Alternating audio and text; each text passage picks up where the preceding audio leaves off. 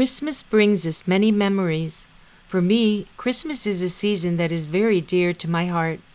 I want to live in the Christmas spirit all year long.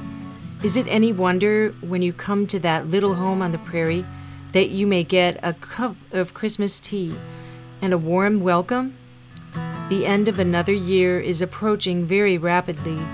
It is hard to believe that 1996 will soon be history. Mary Allred Baker has written some thoughts on the last day of the year, which I will share with you. The last day of the year. The last day of the year has come. The earth lies quiet under a blanket of snow, nor shall it waken till it feels the tender touch of the returning spring. The seasons have followed their regular pattern, though not one month or even one day is exactly like its predecessor. Now, like sheaves of grain, the months have all been gathered in, ready for the harvest.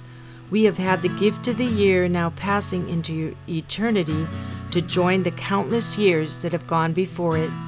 We have known both its joys and sorrows and have possessed it fully.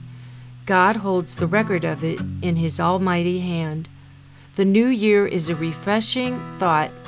It speaks of a new opportunity, a new beginning, a new start.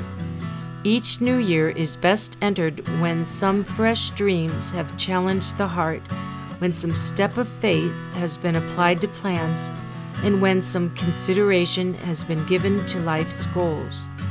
An unknown author has stated that what the new year will bring us depends a great deal what we bring into the new year. As we think about that, may we profit from our yesterdays, have wisdom to live to the utmost our today, and the vision to cope with tomorrow. Warm thoughts.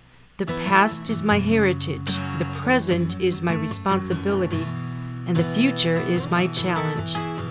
I know not what the future holds, but I know who holds the future. Happy New Year.